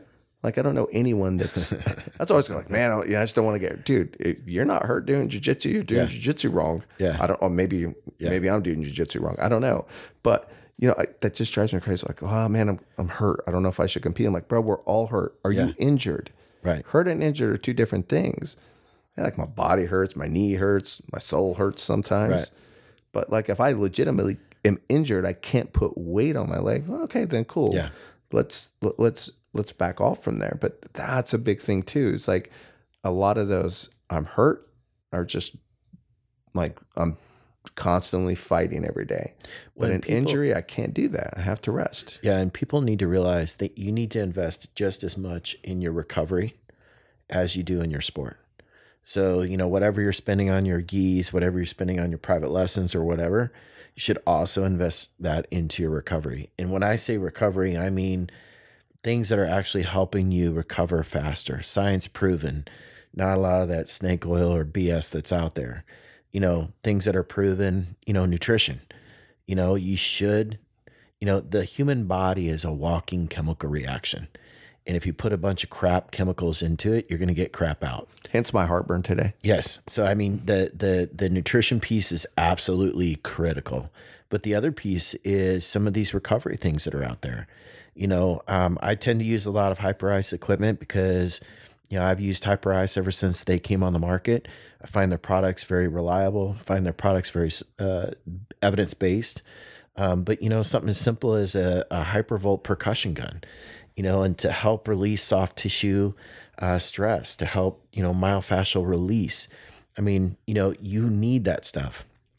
A couple of stats for you. As little as 1% dehydration results in a 10% decrease in performance, and increase threefold your risk for injury simply by being dehydrated. Can you repeat that again for all our... Yep. Yeah. 1% dehydration, 10% decrease in athletic performance, and a threefold increased risk for injury. The easiest way to know if you're hydrated is the smell and the color of your urine. Outside of like asparagus or your vitamin packs, it should be relatively clear, and it should be relatively odorless. Hence the military has it right. Drink water. Right. So, sometimes that piece alone does a tremendous amount. On top of that, your nutrition, making sure that you're getting good protein, clean protein sources, not fried foods, not your high sugars, not all that stuff.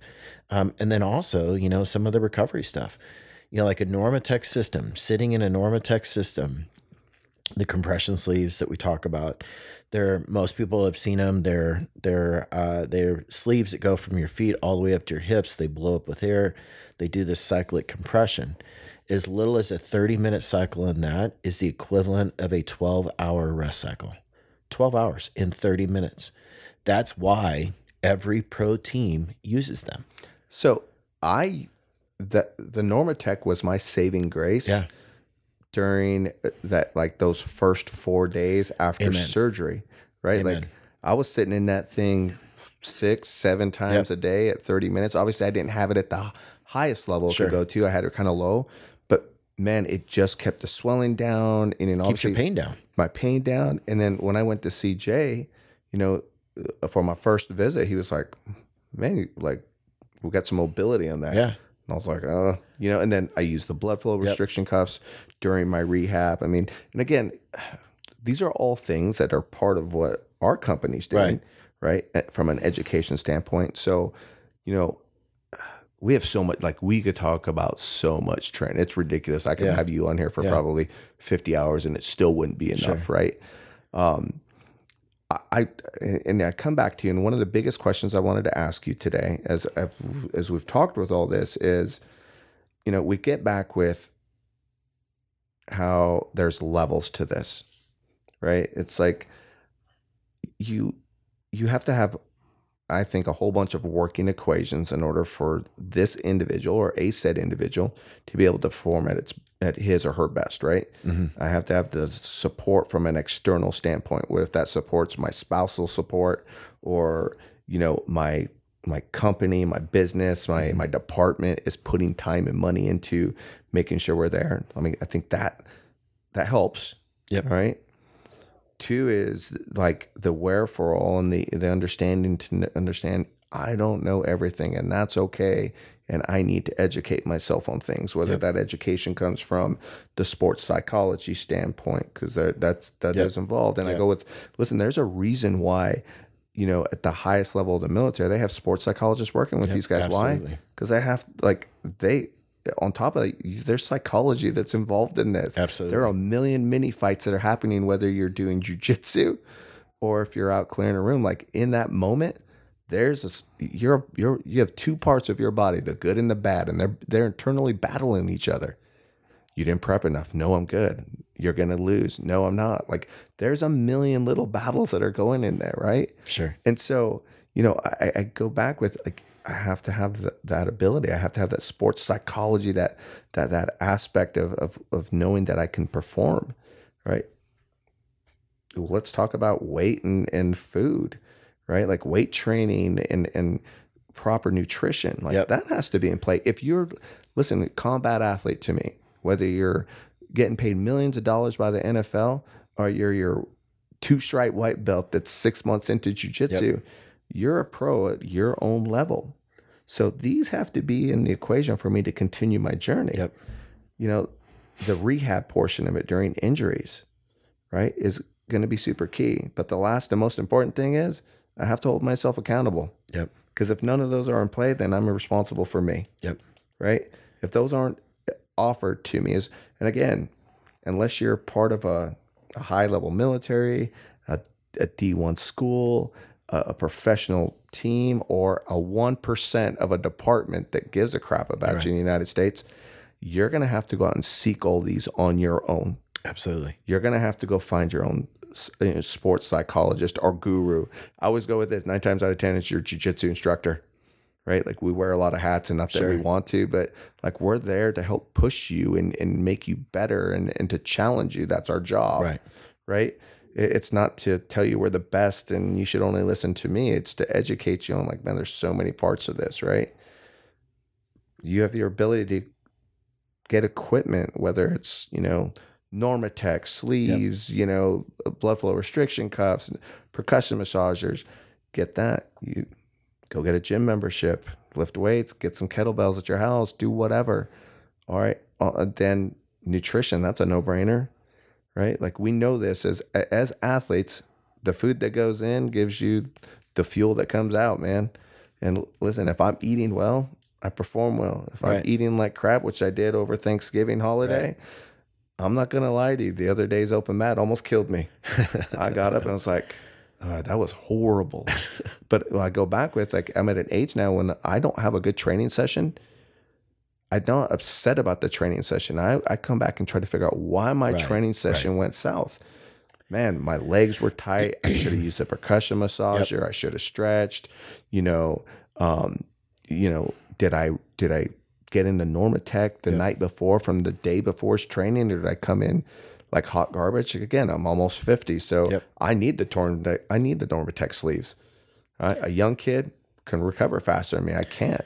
You bring up a good point, and I think that is that the older we get, I no longer call it age, I call it maturity. The more mature we get, the more important this stuff is. Because I find, as you know, I've been weight training for 43 years, you know, and I find that the older I get, you know, the less total weight I can lift, which is not important for me anymore.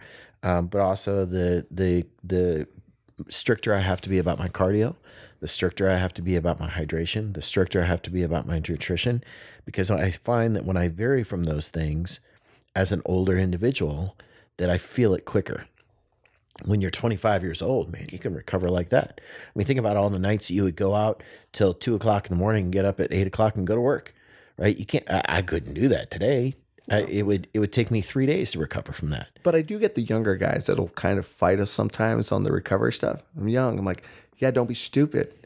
Like, all right, that's fine. Like, okay, you're young. You still need, like, listen, you are going to perform better than the other 23-year-old that's saying, I'm young. I don't need to get in the Normatec sleeves. And obviously, because we have such an older group of dudes at our gym, I think that our younger generation watches us and they learn better from us. I think that's why we have such great younger athletes at our gym, because they're like, well, when I was growing up in martial arts, we were all the same age. We didn't have black belts around, and we drank, we partied, and we beat each other up.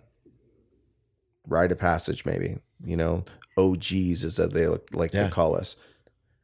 But there aren't many of us left. Why? We all burnt out or got hurt. Right. So just because that's the way it is or should be is not the way it should be for you. So like I look at Alex, I look at Sam, I look at some of these younger guys, man, it's like if they're doing all the right things, there's a reason why those guys are at a high level as opposed to the hobbyist who's like, I don't need to do any of that, Grandpa. You go chill out and go sit in your little Normatec sleeves. I'm going to go out and do me. Right. Okay. Well, listen, that Grandpa is in here 6 days a week. You're in here 2 or 3 because you're partying and oh man, I'm too sore from yesterday's training. I hear that all the time.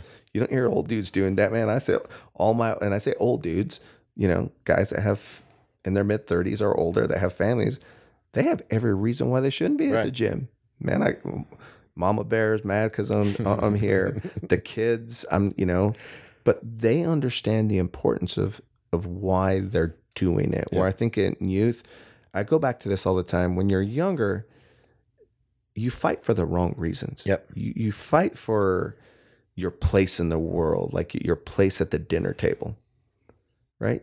You fight because you want to show you're the toughest, you're the best, to impress everyone. As you get older, you're not fighting for any of those things anymore. I'm not the toughest. I'm not the best, right? I don't have anything to prove to the world. I'm doing this for me, right? And I think that's a huge change. Sure. So that guy that's showing up in his mid-30s, 4 to 5 days a week, even though he may not be the highest level competitor out there, dude, he's pretty high level. That guy, that is someone that not just is like taking care of himself, but man, is taking care of the next generation. Want to know why? Because his kids are watching. Think about this. We get to an age where we have our kids, and what do our kids see us doing? I know what I saw my dad doing. Right. On the remote all day. Right. But I knew he was an athlete before I was around. But that's just kind of where I'm at. Like, we're building generations of kids that are looking at us going, hold up, your dad was how old and he was still doing jiu-jitsu? 53. What? Yeah. Like, my dad's like drunk in the corner. Yeah. Right. I don't have kids that old yet, but I've heard actually like some of my friends, I started my family younger, but I've heard some of my friends talk about how, like, they're they've got teenage sons. You got a Yeah. teenage boy, and their friends are coming over and like, yo, is that like is that your uncle? Like, Yeah. like Yeah. that's not your dad, right? Because my dad's your dad's age, and they don't look the same, Yeah. right? Like my dad looks like he's been drug over the railroad tracks. Your dad looks like he ate the railroad tracks. So I go back with that, like, that's where I go with the essence of youth. We understand, Yep. like I have to do all these things in order to stay on there, and I'm doing them for me. When you're younger, I'm and again, your whole reasons for being in that gym, I'm not saying all of them, but for the most part, my reason for being in the gym in my 20s was not the same reason Yeah. for being in the gym right Absolutely. now. I got nothing to prove. You can beat me up good. You're 24, and guess who's been teaching you since you were 14? Right. You should beat me up. I've given you 10 years of my knowledge, right? And I don't feel bad about it. That's the difference. I don't have to get up and be like, yep, whoop that young butt's, Yeah. that young buck again. I beat him up. Like, I don't have to think that. But again, I go back with our rehab, our education, but we're blessed. And I always say this, I'm blessed again. We have what we have. So for our listeners, if you had any word of advice to give to them as a combat athlete, and I go back to this, what do Sure. you consider a combat athlete? I know what I consider one. What do you consider a combat athlete? It's funny because in sports medicine, we define combat athlete kind of as more of your tactical athlete, your military personnel, and then also your fighters, your boxers, mixed martial arts, karate, jiu-jitsu, et cetera, grapplers, et cetera. So when I say combat athlete, I'm taking it from a sports medicine perspective, and that's kind of the clumping that I put together. When I define it for our physical therapists in our courses, I actually break it out by, here's the different combat athletes from a martial arts perspective. And I tend to focus most of my material on treating the grappler or the jiu-jitsu guy and kind of really trying to define that. So for me, it's kind of this very gross encompassing umbrella. There's not a one size fits all. No, Okay. no, Good. no, not at all. And two, I think, my message changes based on my audience. For my younger audience, for those folks, I'm talking because they want to perform at their best. And I'm like, well, what if I told you I could give you something that's going to improve your performance by 10%? Would you take it? How much effort would you put into that if it's going to give you 10%? And I'm being conservative, 10%. And that goes back to nutrition, hydration, and doing the recovery stuff. At the end of the day, we also know that's also going to help them prevent injuries. It's going to keep them in the game longer. For our older athlete, our more mature athlete, I really relate that back to the injury prevention piece because they're not as concerned about performing at a high level. They're more concerned about being able to continue to perform. I love this. I want to keep doing it. How do I prevent myself from getting injured so I can keep doing it? And really encompassing my message around that. Because really, at the end of the day, what you do for performance is going to prevent injuries. And what you do for preventing injuries is going to improve performance. I think that's the key right there. I think that's the missing component. Most people, again, They miss it. Yeah, most people come in, man. There's, again, I talk about their ability to not want to learn comes from fear, comes from machismo, right? And pride, like, because machismo and pride are two different things, man, right? Like, I'm machismo, I'm the toughest dude in the room, and no one can beat me. Pride is, man, once that breaks, Yeah. once we realize we're not, it's hard to recover that if you don't have the right. And then obviously the fear of the unknown. I always throw this out to my students. Hey, we're comfortable. Just remember, man, you walked in these doors at one time, man, and you felt inadequate. And I mean that, and I don't mean that in a horrible way or in a demeaning way, but man, anyone that's walked into a jiu-jitsu gym, one, is an alpha male or alpha female. It takes a lot of guts to want to walk through the door. But listen, man, there is a time when you walk through that door and go, what? Hold up. I'm about ready to pay to allow someone to try to break my arm and choke my neck. Like, I need to think this process through. And obviously everyone that you see when you walk through that door, everyone looks intimidating. Yep. Even the 14-year-old kid that's spinning around doing breakdancing moves is intimidating. Why? Because he knows more than you. Yep. And if you don't have a good, again, presentation in the beginning, we lose them. Yep. And it's I go back with that. Like if they walk in and no one talks to them and I'm the first person to talk to them, it's the wrong answer. Yep. There needs to, like, it can't always be Angelina. Yep. Right? I would say, like, listen, I have parents that'll get up out of the chairs and go, "Hey, are you brand new? Sorry, Angelina's not here. Let me get you to sign this." They know where our waivers are. They give them the tour. Why? Because they've seen Angelina do it. Right. Like, hey, like this is that, this is there. That is a calming thing. If you walk into a door and no one's talking to you, yes, and you're like, well, I guess I'll just figure this out on my own. Dude, the likelihood of you even staying is almost like very low. And you may be man enough or woman enough to just finish your first class, but you ain't coming back, right? And it's not because you didn't like it, but the experience that was brought there. And I feel like in your world, if you come in hard in the paint, like you guys are all, like you don't know, you don't do this, you don't do that, dude, you negate most of your audience. In my world, with combat athletes or on the tier 1 side, it's like, if I come in there and talk crazy, how I'm badass, I can kill people 9 different ways, which that has never happened. No, like I have to good presentation. Sure. Right.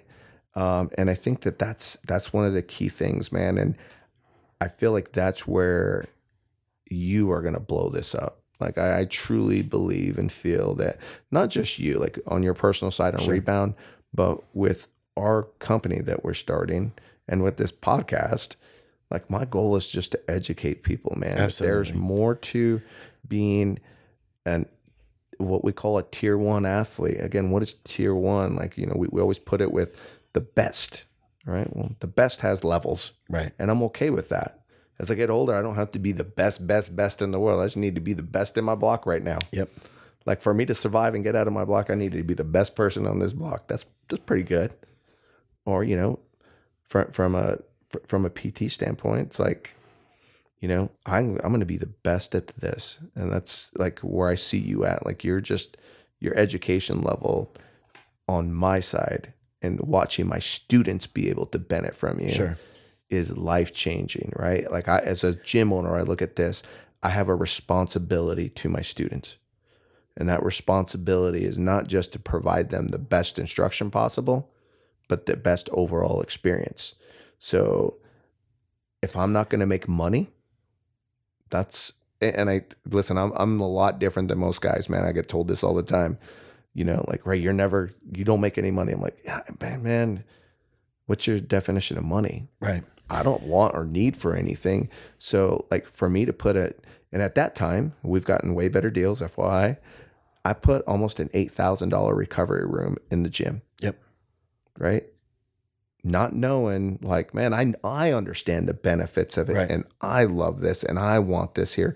Maybe even on a selfish side for myself, right? But no, I want it there for my students. Why? Because I love my students.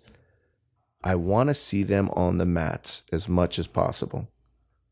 I don't want that. If there's a reason that they're not coming to the gym, it's not mine. And what I mean by mine is I've done everything on my side. I've given them a safe training environment. I've given them the ability, like everyone has access to this. Even my parents have access to our recovery room. Who's to say a parent's not a tier 1 athlete? Sure. I mean, kind of in a way they are. Yep.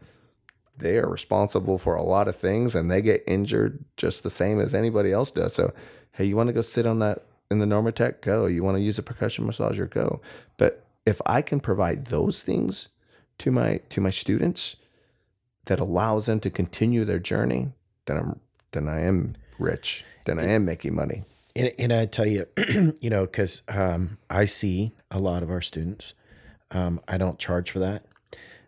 As a part of my professional responsibility as a physical therapist, we're governed by the American Physical Therapy Association. One of the things that they say is a part of your professional responsibility is giving back to your community. So I have students ask me all the time, well, how much do I owe you for this? And you don't owe me. This is part of my responsibility, giving back to my community. This is how I choose to spend that time, giving back to my community. And I would tell gym owners that if you find the right PT they're going to do that for you. They're going to, what do you call it? A screening or assessment, or, you can't call it an evaluation It's a legally, but it's a business, man. right. Like, and here's the deal. Like, I don't feel bad about using Jay to a certain extent, just like he shouldn't feel bad Right. about using me. Like, hey, Jay, I've got like all my students here. I want them to come see you. What can you provide for Right. them? And Jay has been, again, you know this, and you do this. Like, you guys provide like something that's free, that's Right. invaluable. That, and I will tell you that I haven't had one student that was like, well, they're like, dude, Trent is a beast. I'm so thankful he trains at our gym. And I'm like, yeah, you're not the only one. Yeah. Right. But like, that is super important. So important. It really is, because, I can't tell you how many times I've been in there and somebody's got something that's been going on for 2 or 3 or 4 weeks, and just simply taking a quick look at them, not a full evaluation, taking a quick look at it, giving them some education behind it and then what to do with it. And then to see that it resolves in a week. The body's amazing at healing. Just, it needs the right education and the right things put in place to make sure that that happens. That same person, maybe they had gone on another month with that same injury, and now they need a full rotator cuff repair. And now they're out. They're not. Right. And I always go with this. Like, I actually had someone ask me, like, how am I going to make my money back on this? I'm like, by retention. You may not Amen. see it off the get-go, right? But if you're and listen, I'm not a smart business person. Trust me, I've failed at a million things. But what I've learned is the things that I failed at, I was very close-minded in. Like, I can go back with a whole bunch of things. I'm like, nope, not going to work, man. And if I Yep. go with that attitude, it's not going to work. And I came with this like, hey, you know what? I'm going to spend this. And if the worst that happens is I got 2 BA recliners with a Yep. whole bunch of equipment, Yep. I win. But what I find is, and you've seen this in our gym, man, that room is always full. Yeah. And there are people that are walking out of that room going like, dude, if it wasn't for this, I, couldn't have trained tonight, or, this helped loosen this up. So when, if you're a gym owner and you're listening to this and you want to know information about this, obviously, again, shameless plug as part of my podcast. I also happen to co-own this with, again, I feel one of the best PTs in the country, is that talk to us, man. Like a small investment into your gym is going to pay years and years to come, because what's going to happen is that individual that, didn't have access to this type of stuff, maybe gets a blown knee and it's gone anyways. Right. So yeah, you're losing a customer, right? So it will pay off. Maybe it's not for us, it's like a bonus when we give a tour to our gym. Like, hey, by the way, we have a recovery room. And all of a sudden you be like, recovery room for what? Like, oh, well, this is offered as a part of a student or part of a parent. We've got Normatec sleeves in. It's basically to help you guys stay on the mats longer. And it's like, oh, that's freaking BA, dude. Yeah. Right? Like, and I get guys that visit from other gyms when I'm giving them like, you have a what? Right. And it's like, you can see in their head. And I'm like, listen, and guys, like, I'm not a multi-million-dollar gym owner. As a matter of fact, I make almost nothing at my gym. And I don't mean nothing, but my overhead's high. I have a lot of instructors. We have almost 400 students, but when people hear that, like, oh, he's raking in a course, you can buy that. Dude, I opened up my gym in 2009 when the economy was hot garbage. No one was doing anything. It took me 5 years to get in the black. I mean, I exhausted my entire savings to keep this gym going. Where today you can open a gym in a corner, and within 6 to 8 months, as long as you're not stupid, you can be in the black. Am I angry about that? No, it's the evolution. Good. But what I will tell you is I'm on a consistent basis trying to up the game for our students. And so you as a gym owner, you don't have to have a ton of money, man. We've got different option packages out there for you guys. Reach out, because the truth is, if you really care about your students, right, you care about the instruction you give them, obviously, because you're their instructor and you're giving them the best possible. What are the things that we see students quit on the most, right? One is not a good instructor, not a good environment. Obviously, you're responsible for that all on your own. But injuries, which we can't, I can't just be like, well, I think we'll have 6 injuries this month. They're gonna happen. Yep.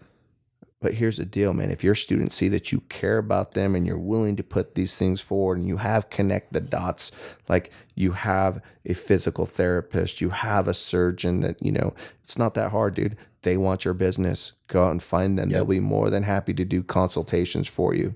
Like I don't know any surgeon that's gonna be like, nope, don't want access to 400 students, right? They want that. So go out and you have to do some research. But I'm telling you, man, our students are there. And again, if it wasn't for you, none of this would be possible.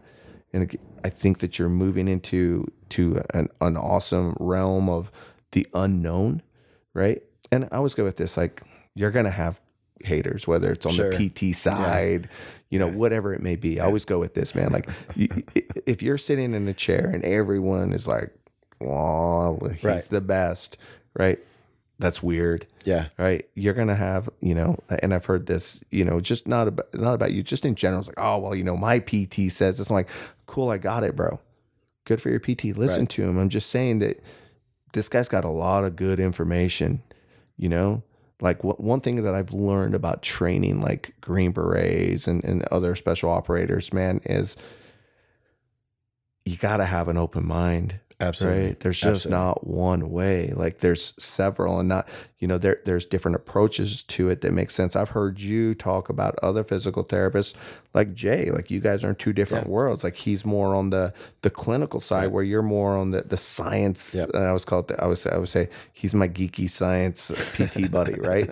But you're on that side. Yeah. But when I talk to you both, because obviously Jay does all my rehab for me, man, you guys are so in tune that you wouldn't even realize it, right? Like I have a conversation with you and I can basically have that same conversation with Jay, and you guys are same sheet of music, even when it comes to your world of physical therapists, right? It's a hard word. It's a hard thing to say, like, oh man, that PT's kind of shitty. He's not very good, right? No one wants to like, oh, you're just a hater. Like, no, he's really not that good. Or, hey, that PT's good at taking care of like 50-year-old non-athletic individuals. It's probably not the guy you want doing your physical therapy. There's nothing wrong with that, right?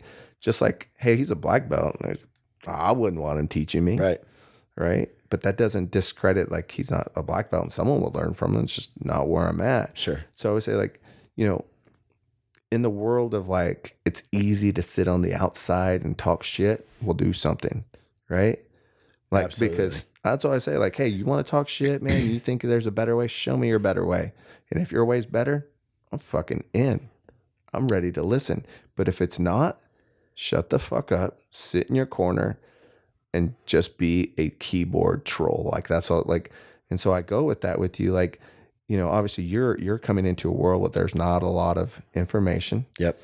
And you are groundbreaking on that, which I always go back with. You're going to have 2 different worlds. You're going to have PTs that are like, hell yeah, let's come in. Right. And then you're going to have PTs that are like, man, fuck that dude. He doesn't know what he's talking about. And so, if you're listening to this podcast, I'm telling you right now, you don't have to listen to me. This guy is amazing. There's some awesome things that are going to be coming out. Yep. Obviously, we're going to have Trent on the show a lot more, right? We can cover all aspects. A couple things I wanted to get to that we never got to were, the most common injuries you see. But what I want to do is I want to wrap up today, and have you come back on the show again. I think our listeners need to hear it. I obviously need to hear it. I learn new things from you every time. So Trent, before we leave out, any shout outs you want to do, people you want to thank, any of that stuff? Yeah, a couple of things. One, for our listeners, we do have some education on our website. There's a whole series on common injuries in jiu-jitsu. I go through the anatomy, some of the common injuries, and then some rehab aspects. We're also going to be doing some injury prevention seminars. We're going to be starting with one at our local gym here at Tennessee Brazilian Jiu-Jitsu Academy. Just really teaching people like what are some things that you should be using as part of your routine. I'm all about education.